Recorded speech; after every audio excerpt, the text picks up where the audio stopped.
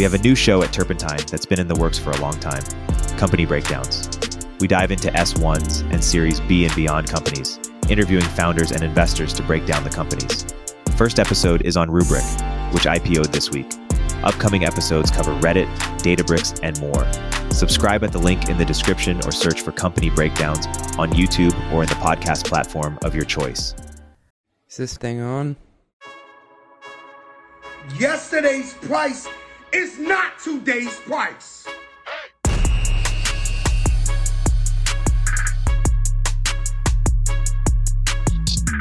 All right. Hey, everybody. It's CJ. We're on the Numbers Podcast. This intro is going to be a bit brief. I have to go to my very first parent information night. I feel woefully underqualified to be going to this. Teacher is going to be like, sir, you look like you're 12. What are you doing here? Are you lost?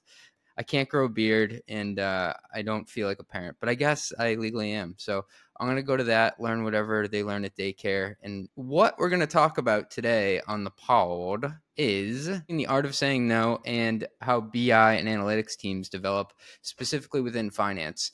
Before we get to that, you may notice that I try to sneak in some recurring questions from time to time on the podcast. And one of those is, how do CFOs say no gracefully? And I think saying no gracefully is a soft skill that's very underrated, and it's really a superpower if you can do it correctly. I still believe I suck at saying no. I'm going to get into it with Sinohe here, CFO of Envoy, absolute rock star. And he had this framework. He called it the butter and the knife approach. So he said, you want to butter people up before you poke them. I'll say it one more time. You want to butter people up before you poke them. When you meet somebody and it's like a new peer or somebody you're going to be working a lot with, you want to find ways to quickly break down obstacles that they have in their way to show them that you're on their side and you have the ability to make their lives easier. You want to do this at the very start and build up almost credits. They're like karma credits over time to show that, hey, I'm not always going to say no. I'm a pretty reasonable person if you come to me, and I can actually help you accomplish goals. And sometimes this is making a decision that the CFO has the power to quickly make, kind of like an executive order. And I'll admit it's a very unfair advantage you have as a CFO.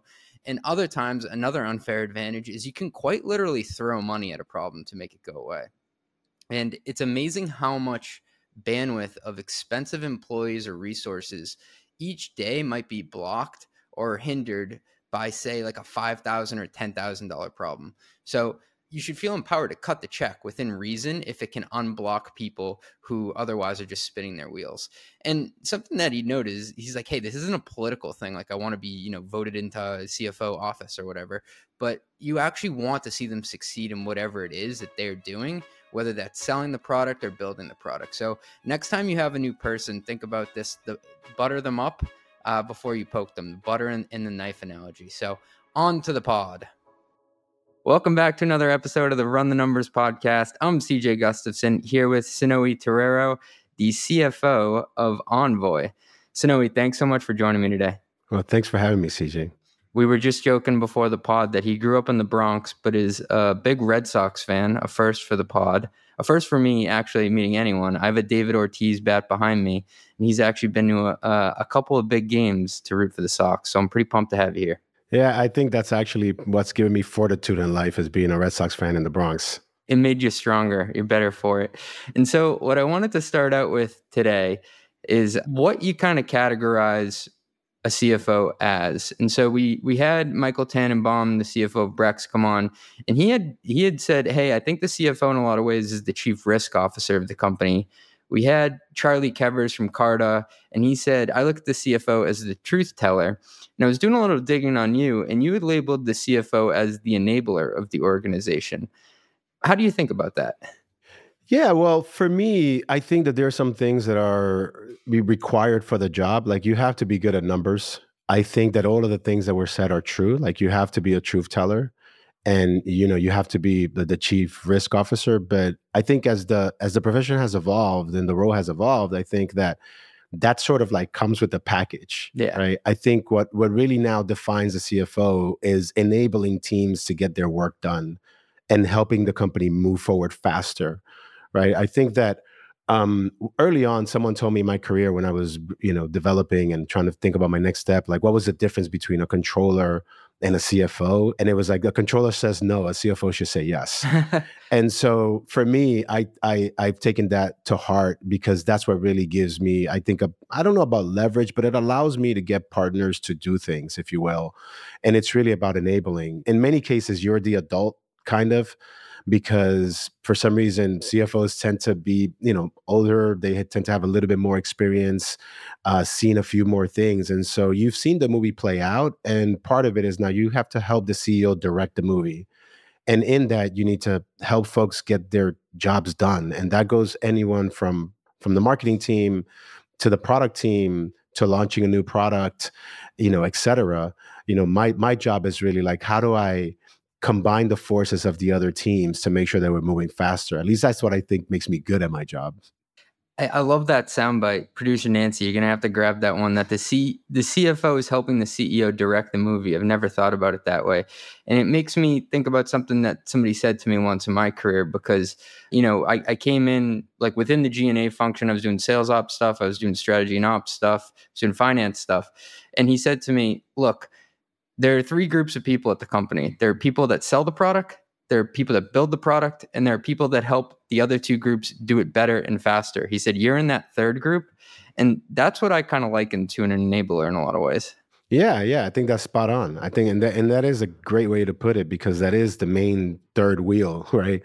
You need to make sure those other two things move and move fast. How have you learned to say yes more in your career? Something that I struggle with as being the adult in the room is having kind of an inclination to want to say no to things, or at least to say, let's slow down and think about it. Are there any tips or tricks that you've had to be perceived, at least as a person who says yes more in the CFO seat? It's going to sound terrible, but bear with me. I actually tell younger professionals, particularly people that have to say no a lot, my approach is what I call butter and knife. Okay. And I want to butter people up before I got to poke them, because what I found is that you can say no, and if people have trust in you, they take it as a yes. But if people perceive you to be the no person, they will take it as, oh my God, here comes another no from the no guy. And for me, building that trust early is critical, because that actually gives me a lot more room to be able to say no, because people know my intention is not to block them. My intention is to make the best decision that I can for the company. And so you have to make that early investment in individuals, but also in the organization, so that they see you as someone that is willing to say yes. But at the same time, many times you are in a position to say no. So believe me, I say no a lot more times than I say yes. But I make sure that I'm making that investment early on, because I don't want to be perceived as a blocker. I think that disempowers you. That doesn't allow you to be an enabler. That doesn't, it puts you in a box of the no person. Ultimately, you want to make sure that people know that you're trying to drive. And driving sometimes says, no, we're not going to go off the ramp, right? Yeah. Do you think about it like you're almost building up credits with the people, or you're banking trust for like future stuff? Absolutely. You have to. And whenever I take over a new group, for example, one of the things that I do is I walk through the jungle of low-hanging fruit to say, what can I actually do to impact their work quickly, right? Like, what are the things that they've been sitting on that I have the power or the ability to do for them, so that they can see impact right away. And they're like, wow, this guy's like, whoa, just took over this thing. And look, this thing that was blocked for me for 5 months is all of a sudden unblocked. And so I pick and choose a few of those in order to gain trust. It's not just like a political scheme. It's really like, I want people to feel empowered, and I want them to hit the ground running. And so I'll sit back and I'll be like, well, what can I actually help that's a low-hanging fruit for me that I can do? Because back to the enabler point, I think I work a lot less with numbers than I do with people. Yeah. Right. And so for me, I spend my time basically negotiating with humans in order to get them to do what I ultimately want them to do. Right. I ultimately want the salesperson to go crush it. I ultimately want the product person to launch the best product faster. And so I think about it in a selfish way, but I cannot be selfish unless I'm giving, right? So it's a two-way street, and people want to feel like you're on their team, and they'll work a lot harder, they'll work a lot faster, they'll fight you less. Can you think of any examples in your career taking over a group and identifying like a specific wall that you knocked down? I'm just trying to make it more tangible for myself and for people listening. Like, hey, I want to do that. I want to put some numbers on the boards quick. Sometimes there is like we're going around in circles in some like decision making. Right. So one time I took over a customer success group. The leader was really trying to make a small adjustment to someone's like work environment, for example. And the policy was X. The HR department was fighting back. I kind of went in and I was like, guys, let's make this one exception, if you will, because I think it's going to benefit that team. And it was a very low lift because it wasn't even a huge exception, but it was something that was being blocked for a very long time. A marketing team, they wanted to implement some software. The corporate IT team was giving a bit of a pushback. And I was just like, guys, let's let them launch this as an experiment. You can push back later, but let's enable them to launch this product. It's going to help them with their product management. It's under budget. They're doing all of the things. And so it's little things like that then the team is like, thank you. I've been trying to get that thing approved by the corporate IT team forever, or the HR team was blocking me for this. And sometimes it's honestly allocating some budget. As a CFO, you have that power, if you will, and that's an unfair advantage you have. But sometimes it's as simple as saying, hey, we've been really trying to get this, approved. And now I'm in a position where I got to make that decision. Now, someone else is going to have to pay, meaning like I'm going to have to make a compromise somewhere else. But I want to make sure that there's something tangible that they see. And a lot of times it's small, but people just like, wow, thank you. Thank you for unblocking Right. something that I thought was just, impassable. I hate to say it, but sometimes you totally can throw money at a problem and make it go away. Like it could be, is this a $5,000 problem we're dealing with now that everybody's just going around in circles with? Yeah, I think a lot of times. And you want to make sure that, my CEO, for example, is the CEO that I've ever worked with that's mostly about fairness and process, right? Like he wants to make sure that our processes are fair and that, that we don't make exceptions because exceptions leads to unfairness. And one of the things that I work with him on is, look, I want to be fair, but I'm also pragmatic and I'm trying to move a business forward. And sometimes I got to make decisions that might go a little bit outside. So long as that doesn't become a pattern, I need to be able to enable people because, again, my main job is to negotiate with humans, to get them engaged, to get them energized, to get them pumped so that they're going at the speed that I am asking them to go. And it's not as simple as me asking for it by decree, right? I could ask whatever I want. If they're not energized, if they don't believe that they're in a team that wants them to win, it's going to be just a harder conversation. I love that. The CFO as enabler. It definitely hits home. I wanted to go back to one thing that you brought up about when you take over a team and you want to get some quick wins on the board. I was really excited to talk to you today because you have extensive experience working with business intelligence, BI, and analytics teams. You did it at Etsy, you did it at Indiegogo, and now you're doing it at Envoy. And so I've come into this role where like traditionally I've done finance and strategy. Now I'm inheriting a BI team. If you were in my shoes, what would be some of the things you'd kind of look out for on day one to make sure it gets off to a successful start? BI teams are fun but challenging. When I started building the first BI team that I built at Etsy, there were no data scientists. So right now, I think everyone has a cousin who's a data scientist or knows someone that has a cousin who's a data scientist. Back then you were lucky if you knew a guy that knew SQL. And so we were using the Microsoft stuff, and then we moved to SQL, and then we eventually put a warehouse in. And so I've seen a lot of evolution just in BI generally, where now I think there's a big requirement for every company to have one. I think the biggest call out that I would have is that you do have to be protective over their work, and you have to make sure that you are setting the tone early because more data does not mean better decisions. The right data means better decisions, right? And right now we have an abundance of data. And, some folks, when they first get a little taste of it, they're like, give me more, give me more. And so I have another saying that I tell people, I'm like, you should only peel the onion until it starts to make you cry, but you shouldn't keep peeling, right? Because you can go down a rabbit hole of data, but you need to figure out what is the right level of insights that you want to provide. And then the other thing is that I think a lot of times people get enamored with like the experimentation part of data, the things that are more like, I'm going to call them sexy. And now there's been a few times in which I got to go basically throw a grenade into that team and say, look, that's all good, but I need to make sure that our business metrics are stellar, that the core business stuff, like the accuracy is unquestionable, because that is what I'm going to send bankers when I'm doing a fundraise. That is what I'm going to send my investors. That is the things that they're going to drill into. And we got to cover that. So it's like a pyramid of needs, if you will, right? And I think a lot of times people want to start at the top, which is like, oh, here's a sexy, data science-y thing. And I'm like, look, that's amazing. I want to get there too. Let's talk about making sure that our marketing is correct, making sure that our Salesforce data, particularly if you're in a SaaS company, like, do you really understand, your ARR? Can someone come in and really check your numbers?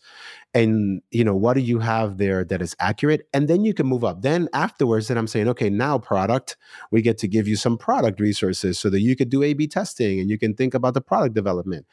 Companies have a tendency to try to start in the other direction, which is like, let's give the product stuff first. And look, that's awesome. But ultimately, no one is ever going to audit your product metrics. What they are going to audit is your business metrics. You're going to want to make sure that your marketing is sound for your forecasting. And then you get to the end. For anyone building a team from scratch, like, make sure your 0 to 1 is really sound. And you'd be surprised. There's a lot of times that when you actually go in and dig, there's some funkiness that you find in your ARR and your retention. And you got to make sure that you feel comfortable that whenever you're sending data out, that is accurate. I'd never want to send the board or anyone an updated, number because we had a mistake. That's the worst. Restating anything is like a death sentence. For sure. Hey, thanks for listening. We'll be right back after a word from our sponsors. What you said there about chasing the sexy thing resonates, because what I've observed is sometimes BI teams will chase what's most interesting, not what's most impactful for business decisions. Would that sound right to you? 1,000%. I mean, look, humans gravitate to the thing that they find interesting, right? We all do. Or the things that we feel comfortable with, right? We all gravitate. And, some of the blocking and tackling business stuff is not like fun and engaging in some ways for people that want to be doing Poisson distribution analyses, right? Right. But what does the business need? I'll tell you this, one of the ways that I've gotten the teams to be more engaged with it is because it gives them a different level of business acumen. And so that allows them to understand the business in a way more intimate way. If they're often to their corner doing experimentation, many times they don't know what's happening in the business. My teams are like core to board preparation. Matter of fact, my data team runs the whole board preparation project. Do they run the board deck? Yeah. Wow. Okay, yeah. Cool. That's a good insight. And it's because the way that I structure my team is, the sales organization has an analyst that's basically helping them with their metrics. The customer success organization has an analyst. The marketing team has an analyst. And sometimes there's a shared analyst or resource. But my point is that there is a data resource that is helping folks, because I want to make sure that across the organization, when we say active user, we all know what that means. Right. Right. When we say, again, retention, we know what that means. Is it trailing 12 months? Are we doing annualizing on a quarterly basis? The more that is siloed, the more risk you run of different parts of the organization saying different things to mean the same metric. And so I'm very protective of that. I'm very protective of making sure that our definition for metrics are across the entire company the same.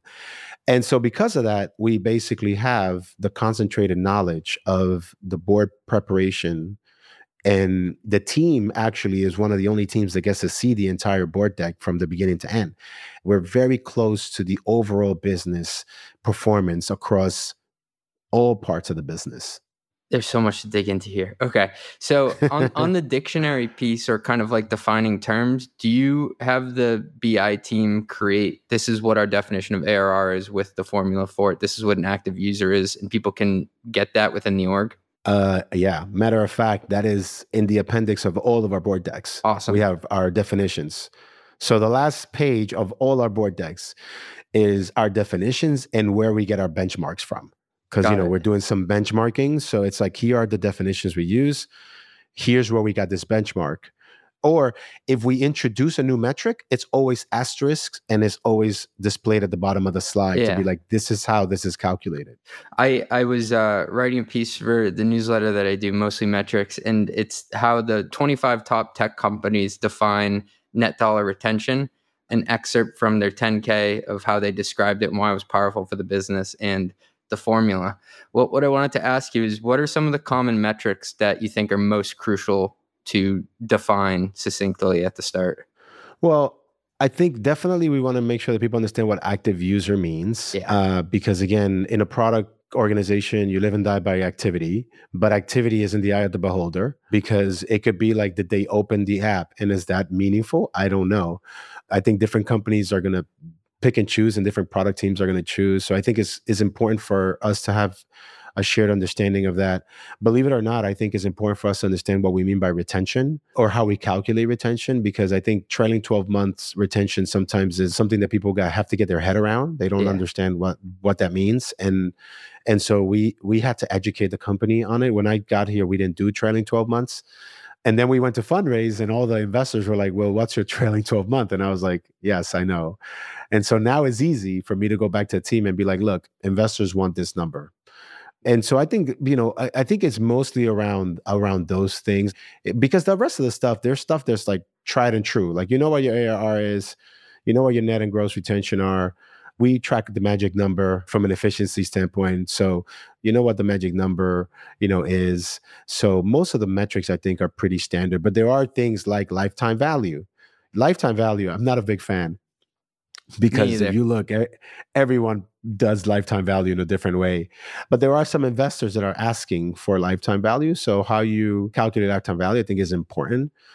For us, for example, like, I put a limit on the amount of years. So it's like, regardless of what the math tells me, I don't have an infinite customer. And, some folks, don't do that, right? And even to your point on retention, I think that there's some people that they get creative into what they're including in their retention. Like, a customer below this number is not included in this number.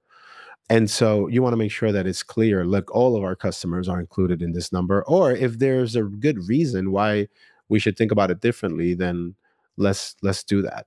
Yeah, I think it was GitLab and I think Domo too. They weren't including customers below $10,000 or $5,000 in spend. And it's like, well, no wonder why you look so good. You took out all the small ones you can churn easy. And look, sometimes what you do, and I've done this, you present that, and then if there is a subsegment that is better, you present that separately, right? Like, enterprise usually will have a much better retention. And so for me, like, I've done that, where I've just separated enterprise, but it's clear, like, here's my total number. And by the way, here's a subset of my business, so you can get a taste of that. But I think it's a little bit disingenuous to like just flat out take a group of your customers out of a metric. I want to go back to structuring business intelligence teams and enabling the org to make decisions. So do you take a business partnering approach would be the first question, like you assign a person to each team? And then the second question to that would be, how do you make sure they prioritize the right questions? Because what I've found is sometimes the leaders ask something in a way that it could actually be asked or hypothesized in a more nuanced way to get to where they're going. How do you deal with that so they don't just chase what's interesting? Both great questions. I call my analysts embedded journalists. Ooh. Because they're basically like embedded in the field, and it's really meant so that the leaders of those groups feel like they have a resource, but they report centrally. And the importance of reporting centrally, quite frankly, goes back to the shared, use of language more than anything else. Because I want to make sure that we go back to HQ for the data team, and we are all, one, sharing knowledge, two, so that we could jump in to fix things, and three, making sure that like we're looking at, again, like our SQL models and everything are things that we all understand how we're pulling together, but they are embedded. The intention is that the leader of the group feels like they have an analyst as their analyst. In many ways. In terms of the insights, it's a great question, and it is a challenge. And I think you do have to earn trust, but quite frankly, as the leader of the data team, you also have to step in. And that's part of when I got to jump in and just say, we're not going to do that kind of thing. Again, back to the onion peeling, People will onion peel.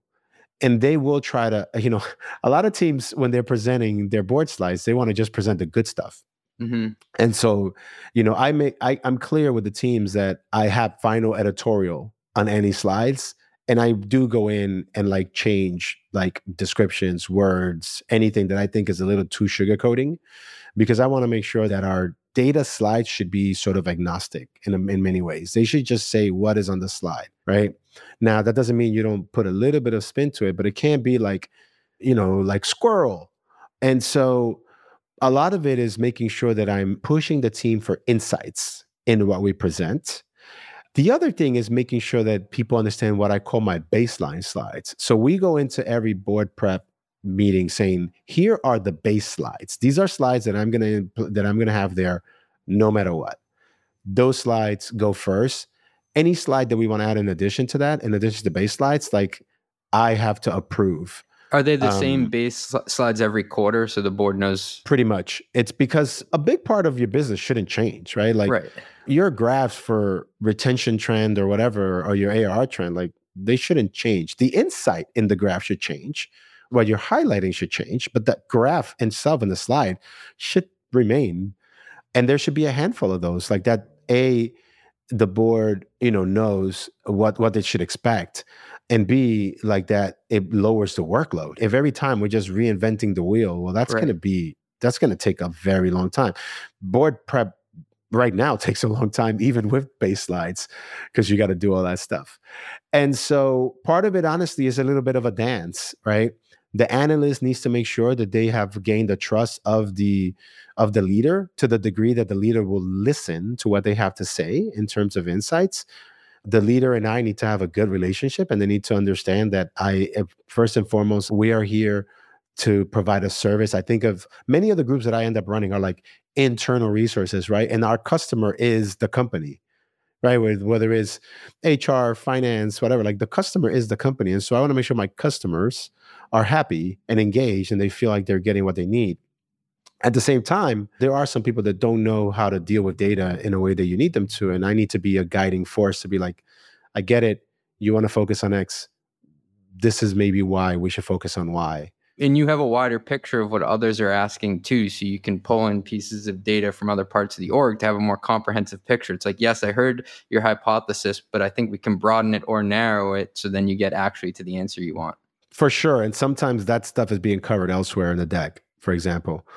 Part of that orchestration and part of that storytelling is the most critical part, I think, of that process.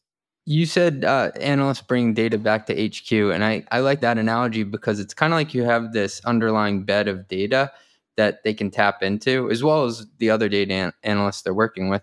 But in my simple mind, I tend to like bucket it into 3 chunks of data. You have like the production data from the product, you have the sales data of revenue related stuff, and then you have the people data, which is related to like headcount, salary. I'm probably overgeneralizing it. How do you kind of bucket data in the org that people deal with?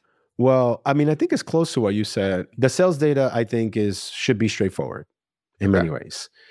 I think the customer success data could be more nuanced because you're going to have to put in things like activity, engagement that are beyond just like did the customer churn or did the customer upsell. You also have to put information there about like, multi-product usage and whatnot. So there's a bit more nuance there. The people data, as you said, I call it more like the finance data, if you will, because it's coming from like mostly FP&A. Again, that should be pretty straightforward. Like that's more like financial, accounting stuff, budgets, which are mostly coming from like spreadsheets. I think where it gets more nuanced is in product and engineering, because there you have to think about what it is that you're trying to present. Like if you're talking about engineering velocity, there's a couple of different data that you could use, right, to articulate engineering velocity.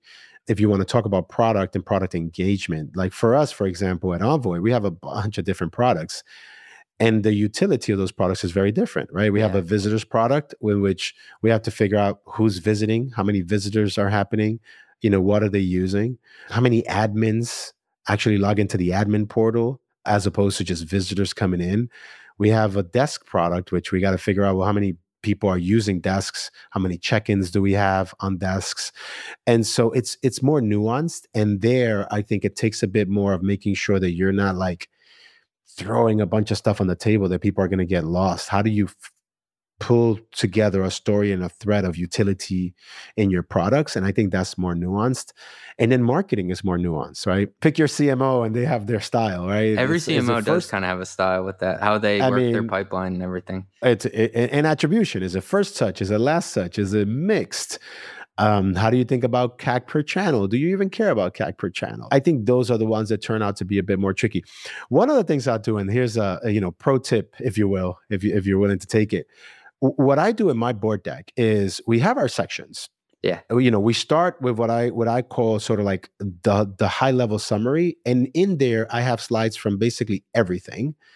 But that if the board only has time to look at 8 slides, and they see these 8 slides, they know exactly what's happening in my business. Like these are the key. Boom. And then, we have a section for marketing, we have a section for product, we have a section for sales, yada, yada, yada. But every quarter we add what I call the deep dive, which is a unique section. And this is going back to your point on how do you keep the data team engaged. The deep dive is something that we rotate because that is what looking at the data, what do we think is the most insightful thing that we need to go in deep on, right? And it changes by design. Every quarter, we want to say, okay, what is the most critical thing that happened in our business that we can actually go in a couple of layers in and give a couple of different views? So was churn higher in mid-market last quarter? Well, why was that the case? Let's go in, right? Because you can't always do that. Otherwise, you're going to have an infinite amount of slides and presentation. Did we launch a new product, right? Like, okay, we're going to do a deep dive on the performance of that product, which we normally wouldn't do. And it's a way for me to keep the data team engaged because now they're like, okay, let's do cool stuff and let's go in on this.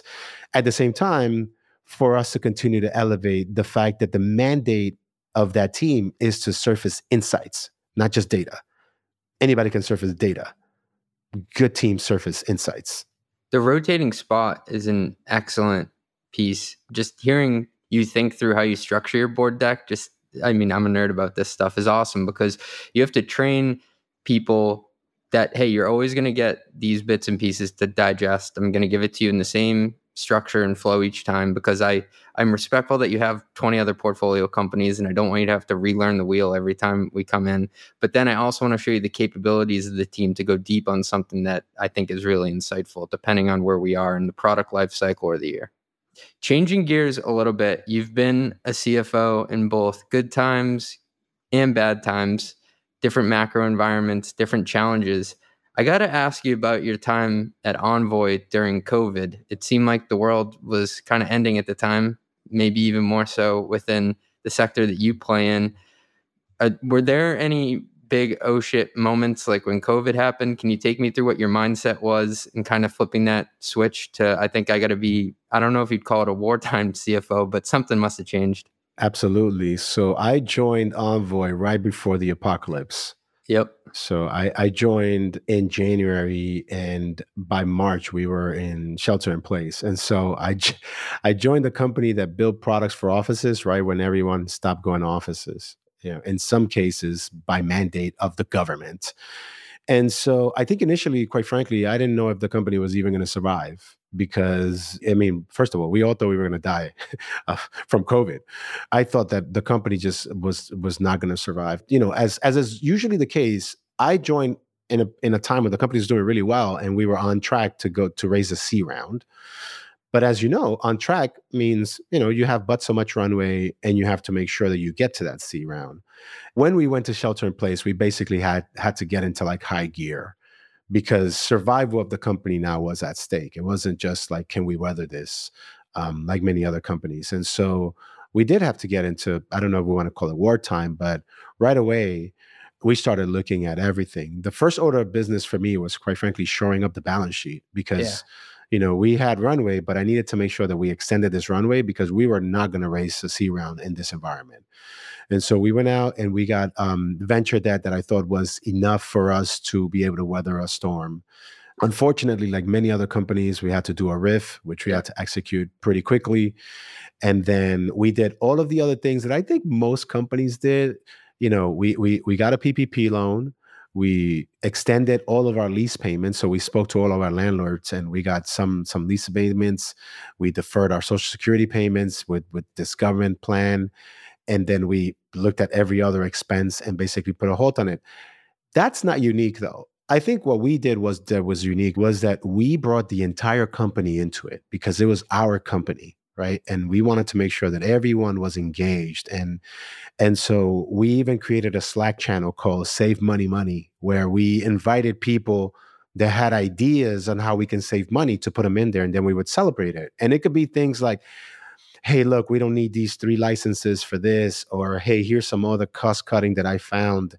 And I was even giving out what I used to call the Scrappy Doo Award for people that did that. And I'm dating myself. Most people don't even know who Scrappy Doo is, but Scrappy Doo was, I think, the nephew of Scooby Doo or something like that, Okay. which is a cartoon. And it's because we wanted to make sure that we were all being scrappy. And so we really brought in the company. And I think that's what made it successful now. At the time, we thought COVID was going to be the end of the company. It turned out that COVID was probably the best thing to happen to the company, which is weird. But, when you're in the trenches, you don't really realize that. But we got to work pretty fast. And I needed to make sure, back to that enablement, we needed to pivot like on a dime. And we did. And, we launched a new product and then we got back to growth. Thankfully, we raised, $111 million round in 2021, which I think definitely shored us up if we did it at the right time. But yeah, it was definitely wartime. And honestly, wartime hasn't ended. I think that if you're in a startup right now, efficiency is key.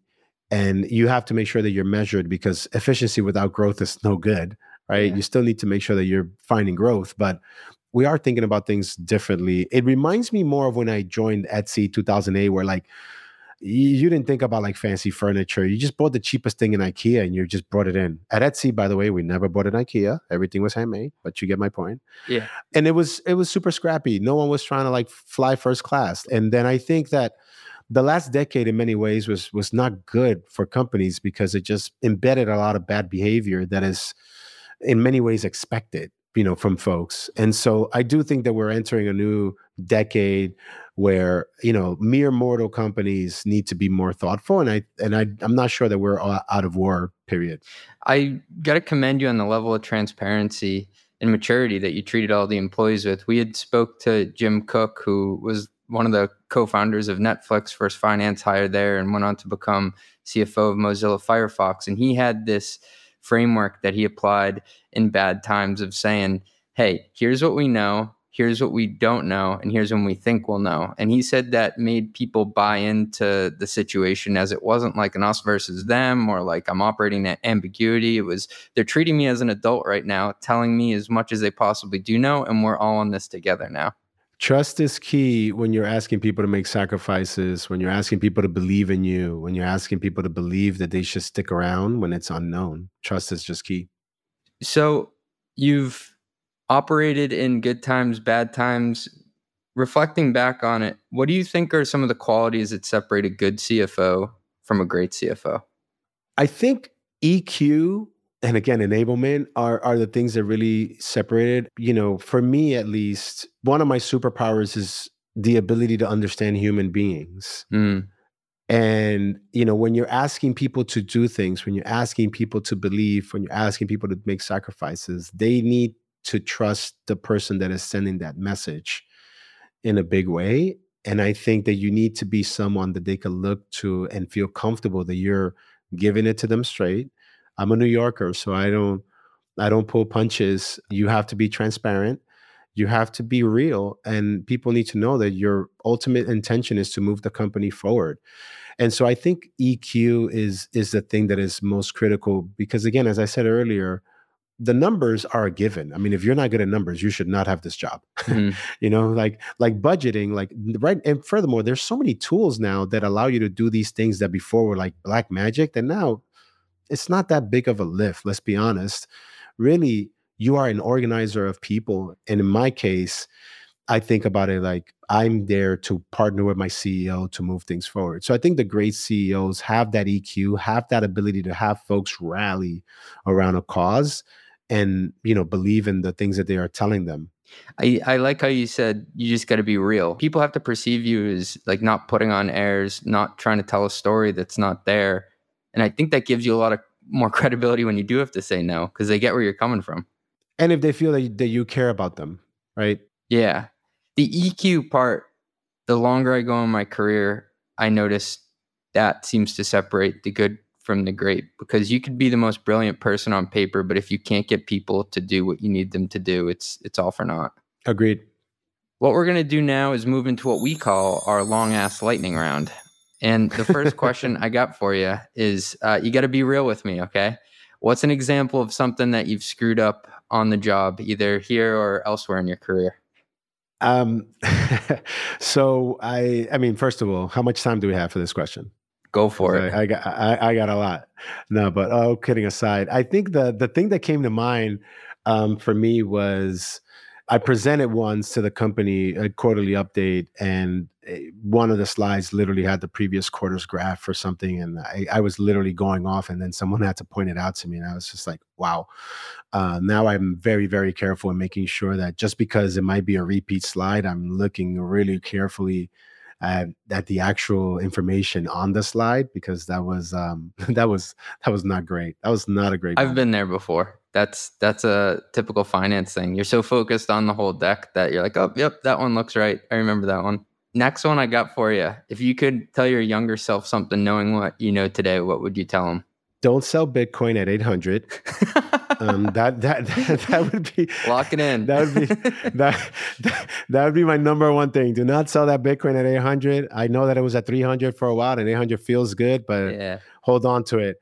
I think, again, back to the EQ thing. I think understanding that your EQ is as important as your IQ. I think earlier on, I focused on making sure that people understood I was the smartest guy in the room. Yeah. And, ultimately my relationship with my CEO is the most important factor to my success. And, making sure that I partner well, making sure that I understand humans, particularly in startups. I think that all of startup founders and CEOs, they're like geniuses in one thing, but there are things that they don't know how to read in human beings. And that's a superpower that you can come in and complement. But that would be my thing. Like make sure that you're making the right relationships from the jump, from the start.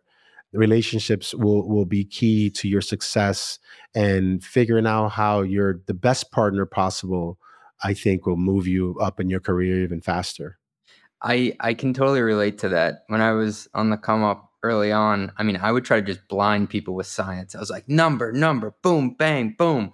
And then eventually I was like, they're not saying anything back. I must be doing great. It's like, no, dude, you didn't even like let them talk. You were just throwing numbers at them. Like, read the room.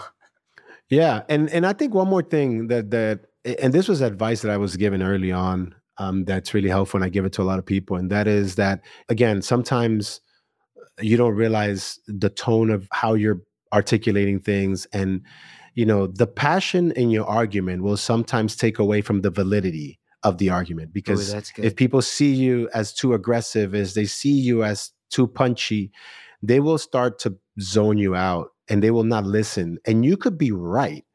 You can have the right argument. You can be spot on. But if you're not careful about the delivery of that, you're not going to get the same result. It was someone who gets really passionate and energetic about something. I've had to pull myself back and be like, CJ, you're actually like probably coming across as aggressive here. And that's not what you want people to perceive you as. Exactly. All right, next one here. Roll the theme music, producer Nancy. And with that, it's time to rep yo stack, sponsored by Tropic, the next-gen procurement platform helping modern CFOs take control of their budgets and bottom line. By combining approval workflows, supplier management, and pricing benchmarks all in one place, Tropic makes savings opportunities easy to find and act on. Visit tropicapp.io to learn how. Can you walk me through your finance tooling stack today? What tools are you working with? So I'd say our tools are pretty standard. If I break it down, we use Bill.com for our AP. We use ChargeBee for our billing. We use Carta for our cap table. We use NetSuite for accounting and Stripe for payments. And then for FP&A, we use a tool called Aleph. It's a small company actually that just launched the product, but it's a way for us to do like forecasting and modeling in Excel and Google Sheets, which we prefer because every company runs their FP&A a little bit differently, and Aleph allows us to do that a bit more seamlessly, and we're really liking the product so far. We use Airbase for expense reimbursement. Nice. What was the most recent tool you bought? The most recent one that we bought was Aleph. Nice. I've heard so many good things about them in such a short period of time, and I got a chance to talk to their marketing people and the finance people and the CEO, and they all seem to be building something cool. Last thing I got for you here. What's the craziest thing you've seen someone try to expense? First class round trip ticket to Japan was one in a company that we didn't even allow business. Did you have customers in Japan at least? We did. Okay. we did have customers in Japan, but first class to Japan is very expensive. I mean, it was almost like it was almost the price of a car. Really? Like, are we talking like more than $5,000, $10,000 for this? Oh, it was almost $10,000. It was insane. Damn. Yeah, and the person then afterwards, what we did was we cut it down the middle, and we figured out what business would cost. Yeah. And then she reimbursed us the remaining part of that. And then toothpaste, and not toothpaste at a hotel, but toothpaste in their house, during COVID. That's a new one. We're adding that one to the list. I like that, toothpaste. Cool. Hey, I got to thank you so much for coming on the pod today. This has been personally extremely impactful with all the wisdom you've dropped. And I know everybody's going to appreciate your perspective. So thank you so much. No, it was a fun time. It was great questions. Thank you for having me. Roll the credits, producer Nancy. The Run the Numbers podcast is part of the Turpentine Network of podcasts. It is produced by Nancy Shue and edited by Justin Golden. Artwork made by Some AI Thing. Yelling and intro by Fat Joe. Don't forget to give us 5 stars. I really need this.